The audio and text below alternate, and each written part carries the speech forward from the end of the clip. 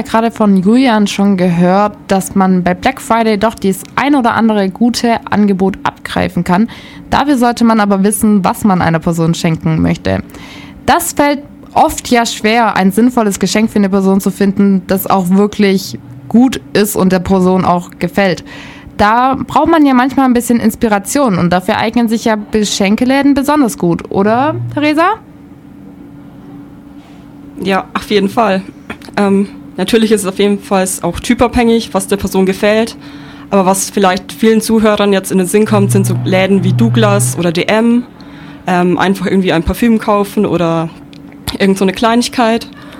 Und natürlich geht man damit sicher, dass die Person gut riecht und vielen gefällt es auch. Aber wenn man jedes Jahr immer wieder dasselbe schenkt, kann es auch ein bisschen langweilig werden.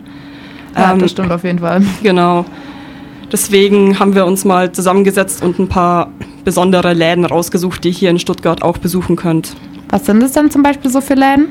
Ein Beispiel wäre The English Tea Room. Und wie der Name schon preisgibt, könnt ihr hier echte britische Teesorten kaufen. Und nicht nur Teesorten, sondern auch wunderschönes Geschirr.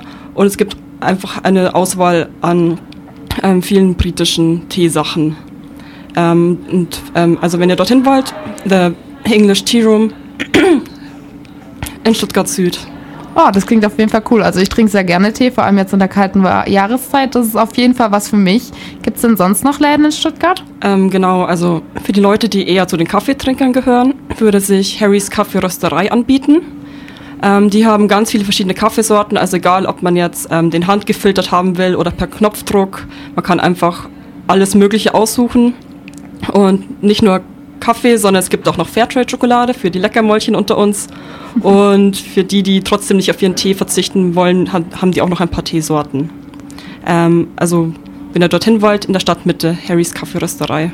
Sehr cool. Ich glaube, Kaffeetrinker gibt es auf jeden Fall sehr viele. Da kann man bestimmt fast jedem einfach mal einen Kaffee schenken, falls einem sonst nichts einfällt. Ja, wo wir gerade schon bei so Leckermäulchen waren, es gibt auch das Schokoparadies in Stuttgart West. Hier gibt es alle mögliche Auswahl von Pralinen, Schokoladen und Gebäckspezialitäten. Das ist auch ein Familienunternehmen, das heißt, das ist alles schön familiär und nach Wunsch könnt ihr euch das auch verpacken lassen von denen. Okay, klingt auch voll sehr cool. Ja, was auch noch cool ist der Laden Super Juju, ebenfalls in Stuttgart Mitte. Und hier gibt es jetzt mal nichts zum Essen oder zum Trinken zur Abwechslung, sondern hochwertige Papierwaren, also so wunderschöne Karten, die richtig hochwertig sind, aber auch so Bücher und ganz klassisch so Deko, Schmuck und sogar Klamotten und auch Kleinigkeiten. Also hier ist für jeden was dabei, der einfach mal ein bisschen was durchstöbern will und nicht so diese klassischen Läden wie zum Beispiel Müller, wo es halt auch so Geschenkartikel gibt, sondern vielleicht eher so einen kleineren Laden, wo es vielleicht so was Besonderes eben gibt. Und ein weiterer Tipp ist die Stuttgarter Seifenmanufaktur. Hier gibt es nämlich handgesiederte Seifen, auch Hautpflegeprodukte und Naturkosmetik. Und dadurch, dass das eben so handgesiedet ist, ist es eben ein Unikat. Und das ist eben auch schon eine nette Geste, wenn man so ein besonderes Seifenstück oder so gibt, auch wenn es jetzt komisch klingt. Ja, aber ich meine, Seife können wir alle immer gebrauchen und ich finde so eine Seife, die wirklich gut duftet und dann auch mal sich so ein schönes Handgefühl hat, dass es nicht so eine industriegefertigte Seife ist ja immer was Schönes. Ja, genau, weil man so weiß, das ist jetzt irgendwie so hochwertig und ich halte jetzt nicht so 0815 1 Euro Seifenstück in der Hand. Ja, ganz genau. Ja, und noch in die ganz andere Richtung. In einer unserer vorherigen Sendungen hatten wir auch mal das Thema Musik und dass es ja so einen Vinyl-Hype wieder gibt.